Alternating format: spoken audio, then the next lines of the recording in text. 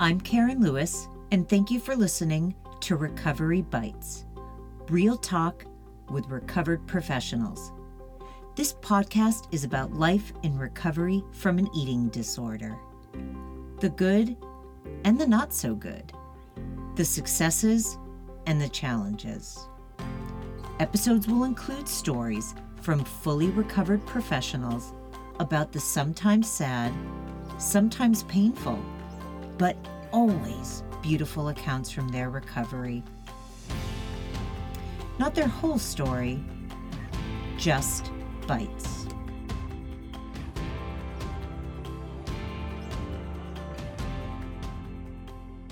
All right, everyone.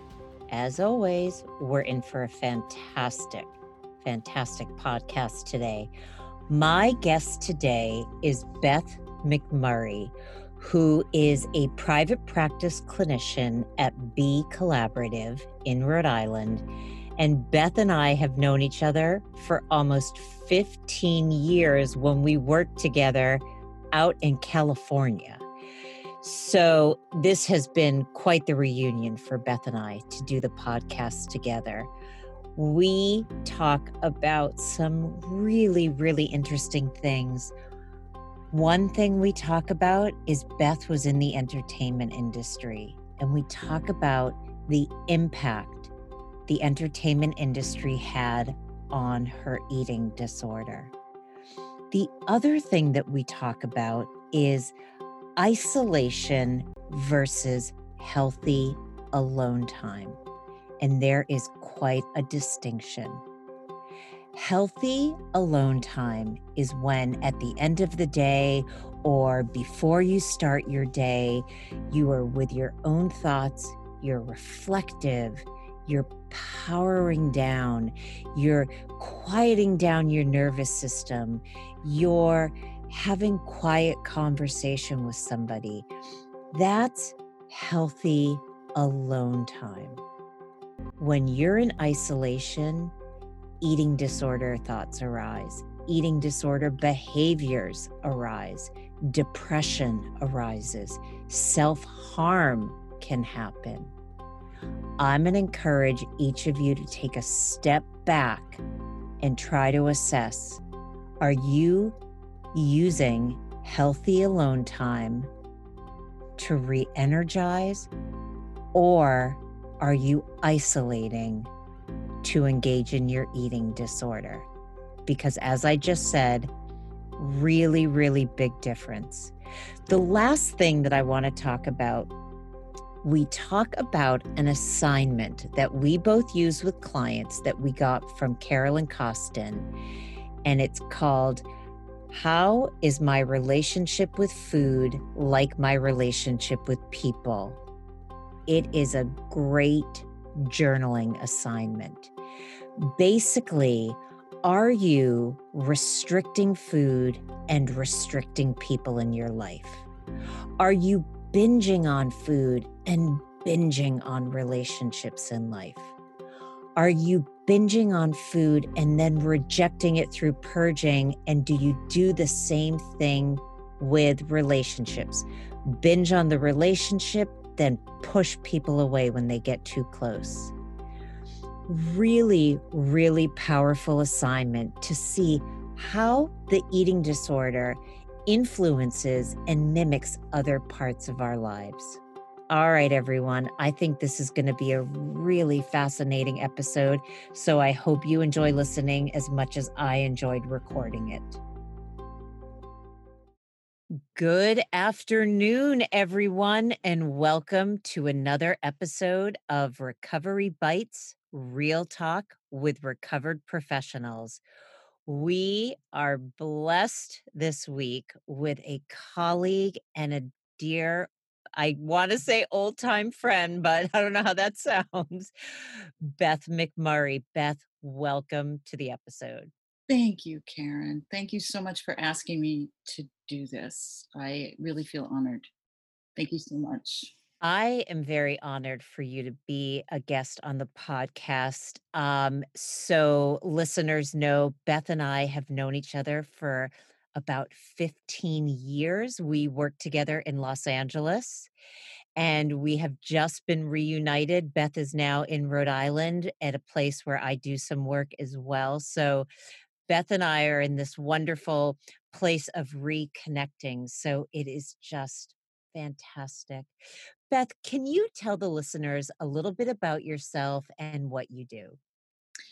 Yeah, absolutely. I am currently working in Providence, and I am doing pretty exclusively outpatient therapy, individual outpatient therapy, and I see families and couples as well.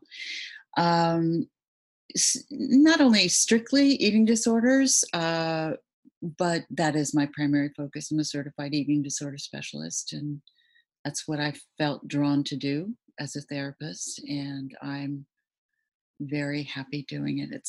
I love it. I really love the work. It's very important to me. Yeah. Yeah, for both of us. You and I think you and I very much connect on that level of just how important this work is. So, I would love so everyone knows I had asked Beth prior to the beginning of this podcast. I said, "Beth, I want you to tell a little bit of your history." We don't normally go into tell us about your eating disorder. What were the behaviors? Blah blah blah blah blah. I like to kind of work present forward, or but Beth, I'd like you to tell the listeners a little bit about your background because it did lead into your eating disorder and it was about being in the entertainment industry years ago. So, can you share a little bit of that story and then say how it led you into this work? Sure, I would love to. In my early 20s, I went to New York after graduating from acting school. I went to New York and I became a professional actress. And it was right about the same time that I developed an eating disorder. Specifically, it was bulimia. Um, and I remember the day it started. I remember what was going through my head. And for the 10 or 15 years that I lived in New York, my eating disorder was my constant companion until it almost killed me. Um, it was rough being a performer and having to be very body conscious. Although I wasn't actively acting out in my eating disorder as a kid or even as a teen, I never liked my body. I always hated my body. There was always something that could be fixed. But it really wasn't until I felt basically out of control. I felt like I was out of my element. I really suffered from imposter syndrome, like, oh my God, they're gonna find me out. They are gonna just, it's like the emperor's new clothes or whatever. That never happened, weirdly. The first job I got was a Broadway show, and I was enormously fortunate for that to happen. And that was followed by a work on a soap opera and various stage and television roles. All that to say, as my eating disorder progressed, I became more and more body conscious. I was told at one point by a producer that if I didn't lose 10 pounds, that he was going to fire me. Um, I thought in some weird way that I was controlling, my weight, which of course is not the case with bulimia. And I developed a really nifty exercise addiction and laxative abuse to go along with that, all in the hopes that I would, develop into this ideal that I had of myself, of what an actress should look like, what a young actress should look like. It was very, very, very painful. And, I wasn't alone. Even though I thought that I had invented this as a kind of a nifty way to eat whatever I wanted, there were others like me, and in the entertainment industry. So all that's a very long story, and I don't really want to focus on that. But it was heartbreaking, and I felt really, really worthless. That it became all about looks. It became all about my body. It was I was constantly comparing myself with other people, and knew that I had to get out of that. I was also at the time in a very toxic relationship. And interestingly enough, that toxic relationship really mirrored my toxic relationship with food. And I think the duration of my eating disorder was the duration of that relationship. And once I found a therapist and was able to kind of move myself out of that relationship, my relationship with food, I said relationship a whole lot here. My Yeah, relationship with it's all food good. got a lot better. This is all about relationships, all about relationships. So the rest is kind of history. I did recover completely. I don't know how far you want me to go with that, but I think there's 2 things that you just said that I wanna point out, which is, you and I have both worked for Carolyn Costin, and we have used her book in a lot of our sessions, The 8 Keys to Recovery from an Eating Disorder, and one of the assignments that we give to clients is, "How is my relationship like food?" No, I'm sorry. "How is my relationship with food like my relationship with others?" And that's what that reminded me of when you said your relationship, your toxic partner relationship mimicked the eating disorder. I don't know if there's anything you want to expand on that without you don't have to go into the personal details of your relationship, but just the concept of people being like, how is my relationship with food like my relationship with others? well, it's that there's this whole debate, and Carolyn mentions it in the Eight Keys. It's like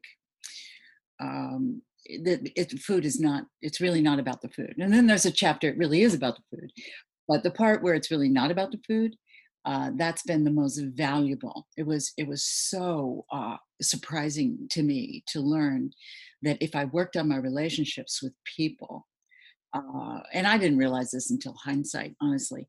But when I worked on my relationships with people, which were really bringing me down, and I was like, acting out on my behaviors at this other person, you know. So if I work on that relationship and work on shoring up myself, my self-esteem, my identity, that would be kind of an antidote to my eating disorder.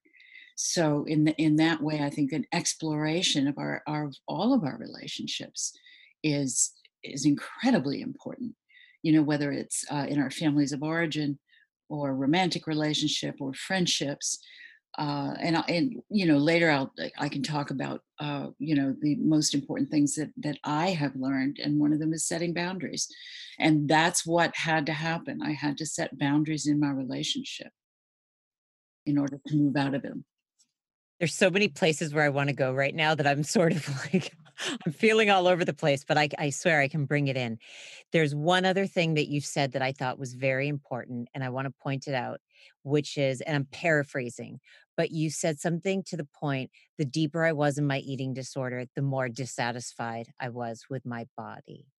Yes. Is there anything you can say about that? Or I could talk about that for hours. So, if you have nothing to say, I'm sure I could say something. Yeah, it was this constant battle to shift and to change things about my body. And I had like 3 or 4 different practices I was engaging in, and none of them were working. None of them were they were all making me sick in one way or another. I'm not going to go into that, but each one of them was making me really sick. So at the same time I thought, I was doing this great thing for my physique or the way I looked. My face was bloated, my glands were swollen, my body was swollen. Um, I was lightheaded. I wound up in the hospital. I mean, all of these things were just the body, the system was breaking down. And it was so ironic. Here I was trying to, you know, put a mask all over my body, and it wasn't working because I was dying from the inside out. Yeah, that's unfortunately a great way of putting it. So, given given the industry that you were in, the relationship you were in, was there a defining moment? in the recovery process where you and that's sort of a loaded question because I know for me there were like 1,000 defining moments, right? There's never just one, but was there something that shifted your thought process? Well, I can tell you when I realized I was fully recovered. Yeah. That was, I guess, a couple of years into my recovery. And I realized a lot of these things in hindsight, of course, you know. I had a lot of, like I talked about, I engaged in a lot of vain attempts to alter my body in some way. And the most surprising thing for me is that, I realized when I stopped all these behaviors for a long period of time, my body actually became the body I wanted with no help from me. I mean, I didn't do anything to make that happen. And it was just the biggest irony. But a couple of years into my recovery, I remember I was at a function, and I thought about this later in the day, but at the time, somebody offered me a piece of cake, and I took the piece of cake. I had some of it. I left some on the plate, and I walked away. And later on in the day, I was reflecting on this event, and I went, "Oh my God, I I ate a piece of cake, and there were no urges to eat the whole cake." And I had forgotten about the cake. The cake was no longer an issue. The cake, I was at the party, I didn't bring it home with me. And that was, I wept. I mean, not to be dramatic, but I sat down and I cried because that was a time when I realized this is over. This is over. You don't have to suffer like this anymore. You can eat what you want. It's okay. You know, the thing that's so powerful, I think, about eating disorders is it's not about what eating disorder you struggle with, because whether it's anorexia, bulimia, binge eating disorder, whatever it is, somebody in an eating disorder mind is going to ruminate about that cake for the rest of the day. The person with anorexia is going to ruminate about the half a piece of cake that they ate. The person with bulimia or binge eating disorder is going to ruminate about eating more of the cake. Or, by the way, I know for me in my anorexia, I ruminated not only about the cake that I ate, but actually wanting to eat more cake, not allowing myself to. So it's so powerful when you have these moments. Again, regardless of what the disorder was. The food did not have power over the event and the day. Exactly. Exactly.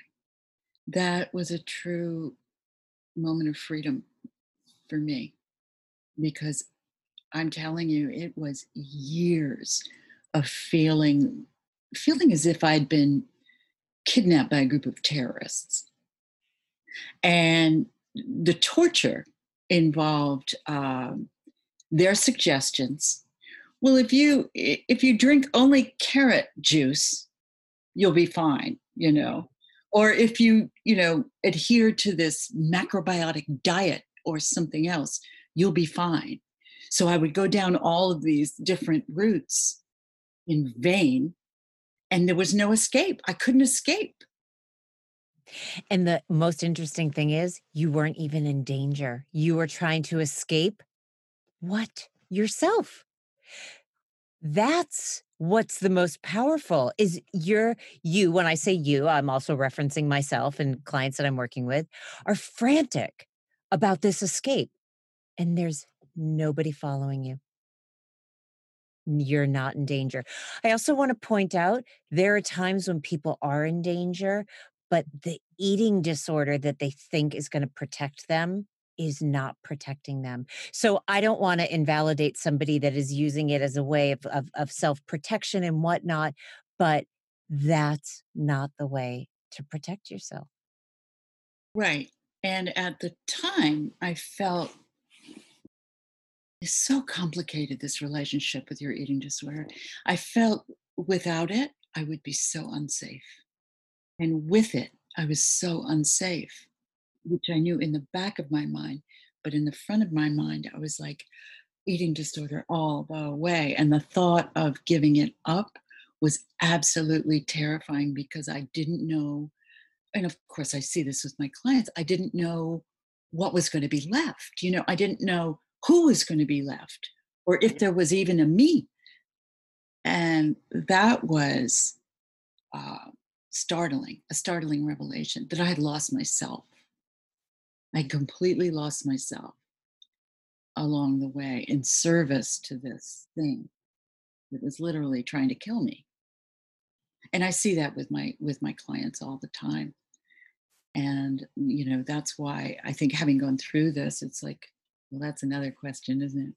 Having gone through this myself, I think that it's very much an identity issue in so many ways because we completely lose touch with who and what we love, what we value, the things that are important to us. They all just go by the wayside. So that's part of this is discovering all or rediscovering all of that. Yeah. I know for myself, it was learning to be okay with what I valued and what I loved. I think when I was a very young child, I had a lot of passions and a lot of energy, and I think either I was embarrassed of them, I was ashamed of them, and I don't know if it was because I was made fun of, it's because it's not what I was seeing from my peers, and so I abandoned all those things when I got to my eating disorder to fit in. And coming back to those things, if you knew me as a child and you know me now, I'm pretty much the same. It was the eating disorder part of me that was just muted. And but I was afraid of all that I was when I was younger, which is one of the reasons that my eating disorder came around. Now I'm back to my obnoxious, crazy self, and I embrace it. And here I am. You bring up a really good point. I think an awful lot of people who show up for, with an eating disorder, who walk through the door seeking treatment, have felt a little bit nutty or a little bit like they didn't fit in, just didn't fit in. I did not walk the straight and narrow. I was a little, kind of left of center. I was out there and I kept trying to put myself in this little box, and that just wasn't working for me. So when I found this, it was like, oh, great, here's a way to fit in. This is a way to do it. But again, my question, and forgive me for going back to the entertainment industry. I know that I have a lot of clients or a few clients that are either currently in the entertainment industry or in school for theater arts. And they're struggling with how their body is part of their craft and how they are seen. So my question is what motivated you? How did you start that transition? It may have been, Beth, that you had to leave the entertainment industry and that so what was it for you? Hmm. Okay, it gets a little complicated because my motivation when I was deeply in the eating disorder, I knew that, if this kept going, I was either going to get very, very sick or it was going to kill me. um, acting acting, which I felt completely passionate about. I loved acting. Oh my God, I loved being on a stage. I loved rehearsal. I loved everything about it. But as soon as I got into the industry, television, where it became more commercial, and I felt that need to keep up to fit in, I suddenly lost myself and I lost my drive and I lost my passion for what I loved. I wasn't staying focused on what got me started in that industry in the first place. So it again, it was about losing myself. somewhere along the line, even though I had ended this toxic relationship and there were no prospects waiting in the wings, my motivation to recover was that I desperately wanted to have children. I really, really wanted to have kids, and I knew that that was just not going to happen if I were to keep going the way I was going. So it's a long answer to a very, very complicated question. I think if somebody asked me today to go, would you like to be in this play in community theater? I would jump at the chance to do that. But the I found show business itself, and I later moved to LA, so that became more complicated. Um, was very intimidating for somebody with really low self-esteem. So I would say, to anybody in that profession, you work on yourself. You have to develop a really thick skin. And how do you do that? With a lot of therapy, with a lot of therapy.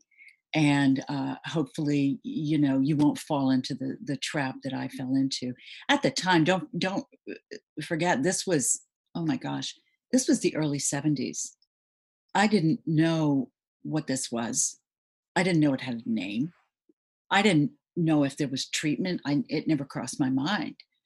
And I never told anybody. I never told a doctor, even when I had to be hospitalized for fluids. They're like, "How did this happen? I don't know. I don't know. I can't imagine." I fainted on stage.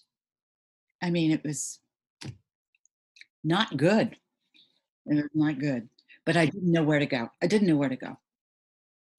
Where I wanna pull it out now, pull the lens out, because what you said can now be applied to anybody, which is you lost your passion and you lost your energy and you lost your drive for acting, and part of it is because all your attention, energy, and drive were going towards your eating disorder. And we all lose our energy, attention, and drive when we're in our eating disorder. I I often say, when I give talks at colleges, I don't remember college at all. I have no memory of college. I have no college friends. I have no college memories. And it isn't because I was partying, it's because I was in my eating disorder. I couldn't concentrate. I could barely make it through my classes to then go home and sort of collapse into my eating disorder. So it takes you out of everything. And then, ironically, if it's something like, say, work, you think, why am I not performing well? I need to do better, which ends up being taken out on your eating disorder, right? It's such a cycle. Exactly. Yeah. Yeah. It was unfortunate timing. I think that, well, obviously, there are so many avenues available for help now. Thank God that people, I mean, nobody should have to suffer through this. Nobody, not alone. Yes, I do. I do. I do. And it's interesting because clients often say to me like, "Well, you didn't go to treatment, Karen, so why do I need treatment?" And I say, "God, I wish it was available. What I went through was grueling, grueling doing it on my own. I don't wish that upon anyone, anyone." How do you navigate through real life issues now? Because, by the way, when you were saying you were in a toxic relationships still last as a recovered person, as a recovered person, like things get complicated. How do you navigate through life? Life happens. Life is in session. Or as John Lennon said, life is what happens when you're making other plans, right? That's right. Yeah. And nobody ever told me that. Oh, okay. So, we've all got our hot button issues. Mine was, as I already mentioned, low self-esteem and really high anxiety, really high anxiety. So the eating disorder provided, what I thought was a stress reliever. Little did I know at the time that it was going to increase my stress level a thousandfold. It wasn't until I was able to stop those behaviors that I began to relax. So, um, I learned to meditate, number one. I, did everything that I could possibly do. I went to I had a guru. I went to an ashram in South Fallsburg, New York, and sat up there every weekend and learned to meditate. Um, I did yoga. I developed a yoga practice. And, do I do that all the time, every day? No, I'm human. Sometimes I get very rebellious and I want to like sit in my anxiety. It's like, You rebel, you. I'm just gonna sit here and be anxious. My shoulders are up around my ears. And, okay, calm down. Those have been, well, two of the most important coping skills for me. I knew I had to learn to calm down, learning to breathe, uh, very basic learning to breathe. I often talk to myself. I can get very excited and not always in a good way. I can go from 0 to 60 like in a hot second. And I have a hard time anybody who knows me, I have a hard time not saying something. If I'm, like, feeling it, I'm like, "Ugh." What I needed to learn, though, is sometimes speaking in the moment is not in my best interest. I need to take a moment, think about it, breathe on it, sometimes even sleep on it, then talk about it because sometimes my emotions do take over, and that's not that has not always worked in my best interest. So, I learned how to talk to myself and say to myself, "Just take a second, put this in perspective, take a few breaths." So, that has been one of my coping skills, and I often talk out loud to myself so people are watching me. In that sense, you and I are two peas in a pod. I talk to myself constantly. I have to, and I have. Oh my gosh, I really have to watch what I say. And like you, I have to take a moment. I have to take a time out because it can be very impulsive. And sometimes I say things, and I'm like, what did you say? You just want to eat your words. You want to take them back. That's why I had to get off Facebook. I mean, I'm just like, no, I can't do this. I really can't do this. Um, but one of the things, ironically, we're in this time of COVID, which is it's awful on so many levels. But one of the things I learned is that I'm an isolator. I was an only child, so isolation comes easily to me. Um, and I learned that it's the worst thing in the world for me, and it was in my eating disorder. I need to move toward people, not away from people. Um, so right now I'm doing that with phone calls, and I'm doing that through Zoom chats, and whatever I have to do. But if I'm feeling squirrely, I need to pick up the phone and I need to call somebody. When my anxiety gets really bad, I even though I see a therapist, I am a therapist. I know what to do. I need people. I really need people, and that was a revelation to me because I thought I wasn't hurting anybody. I'm just hurting myself. I'm just sitting in here by myself. I think there's a big difference between isolating and needing alone time. And that for me is what defines when people are going into either darkness or light. So, you know, I actually I'm kind of a homebody. I love my home. I like my own company. Obviously, I think I'm funny because I can't stop laughing at myself today. I like the way I sing and dance when I'm alone. I mean, I'm a fun person. Who needs people? So that's me enjoying my alone time. It's different though if I'm starting to feel myself become depressed, anxious, I'm now avoiding phone calls, I'm not returning texts, I'm not returning emails, I'm not leaving my home. Like that's different. And I think it's important for people to know when they're going into the line of isolation because the eating disorder loves isolation. It thrives in isolation. So I think that that's, that's something that I always find is and people have said to me like, is there anything wrong with me? Like I isolate, I like to be alone. And I said, well, wait a minute, let's talk about the difference. Do you enjoy your alone time or is it isolation? Very, very different. I need to recharge and I do it by myself. No, absolutely. Yeah, I do as well. And you're right. Thank you for pointing that out. There's a huge difference between alone time and isolation.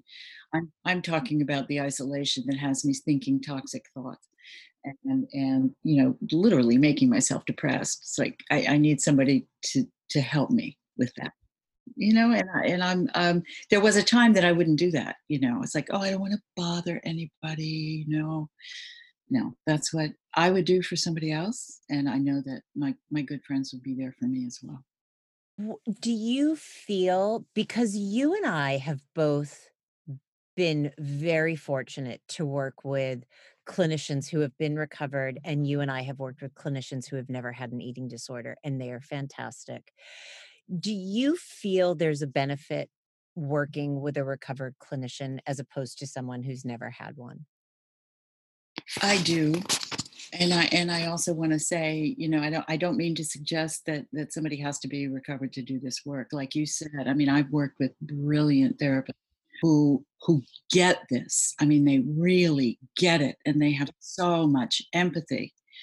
Um, and as I mentioned to you, I think last week, I had someone come to me, a client, who said, I found this podcast and I listened to it and it it's changing my life because I feel like somebody gets me, that they're just not paying, lip service, that they really understand, that they've walked in my shoes.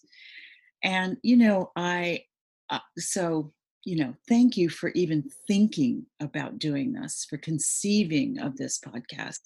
I think it's very important for people to know that, not only somebody's walked in their shoes, but somebody can not only survive this, but they can become a professional, that they can go out and hang up their shingle so that they can be there for somebody else in a professional capacity, that there is life after an eating disorder and it can be a brilliant life, and it does put you in a position where you can then go out and help others. So yeah, I feel completely blessed. I think sometimes what I drop into, and maybe one of the reasons why I started the podcast series, is I have never felt lonelier in my life than when I was in my eating disorder. I'd never felt more misunderstood. I never I I could be in a room with 50 people and just feel completely alone. I didn't think anyone understood my thought process, my language. I felt like there was something so innately wrong with me, and I didn't understand life. And for me to be on the other side now is the most powerful thing I've ever been through in my entire life. And it's things like that that I want somebody who feels alone to hear these episodes and say, "Oh, thank God I'm not alone." That email meant a lot. Thank you for sending it to me. Well, I feel like you should know. Thank you, Beth. Definitely having a positive effect, and it is very, very, very much appreciated. So thank you. I also thought it was important for us to get the message out that, first of all, full recovery is possible, Hmm. that full recovery is complicated. I think there's enough podcasts out there talking about eating disorders or talking about mental health from a perspective of still in the struggle. And I think it's important to hear from people on the other side. I didn't want to do a podcast where I was like, tell me exactly how your eating disorder was. Tell me exactly what went into your eating disorder. We don't need that. We're inundated with messages like that. Yeah, we are. Um, we definitely are. I just want to say something about there's often a comparison to substance abuse, you know, that somehow this is an addiction. And granted, neurologically, there are certain triggers in the brain that could look like an addiction, can certainly feel like an addiction. But we have to eat to live. We don't have to pick up a drink. We don't have to pick up a drug. We have to eat to live. So we have to have this relationship. And if we can improve or even cure our relationship with food, then we are fully recovered. We're not in recovery, we're fully recovered. And I think that's an important distinction to make. And yeah, it's possible. And everybody, that I have worked with and people on your podcast can, attest to that, that yes, possible. And I used to think everybody else can recover but me. They can do it. I can't. I'm that unicorn that just can't do it. And that's not true. Anybody, anybody can. It's not easy. Everybody's path is different, but anybody could do it. Is there a moment in your life now that we're reflecting on being fully recovered? Is there a memorable moment in your life that you've experienced that if you were not in your eating disorder no, I'm sorry. Let me take a step back. If you were in your eating disorder, you would have never been able to have that experience. Yeah, there's kind of three. Go for it. I love it. um, the first two are the birth of my two daughters. I knew you were gonna say that. Yeah, yeah. The first one was tough because I held on to that exercise addiction a little bit too long. I mean, the eating disorder behaviors they were gone, and I didn't get that my exercise addiction could actually impair um, part of the birth and delivery. Yeah, and it did somewhat, but there she was finally holding those girls, and they're almost 2 years apart, and holding them in my arms was, oh my God, I can't even describe it. I would be, they would not be here. They would not be here. I probably would not have been able to conceive, let alone give birth. And they are miracles, absolute miracles in my life. And no, with an eating disorder, they would not have been here. Absolutely.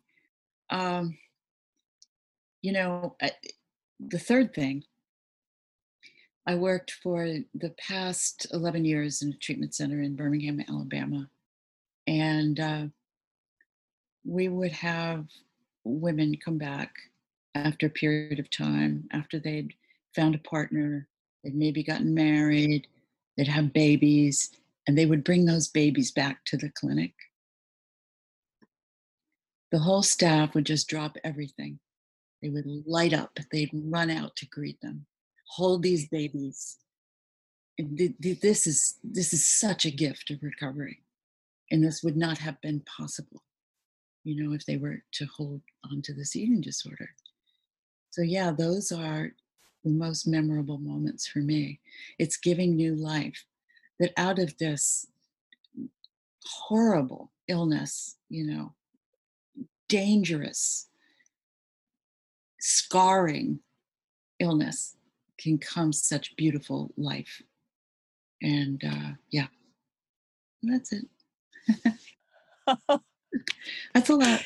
Is that it? Just those 3 powerful, beautiful. New life, new life. Beth, you are amazing.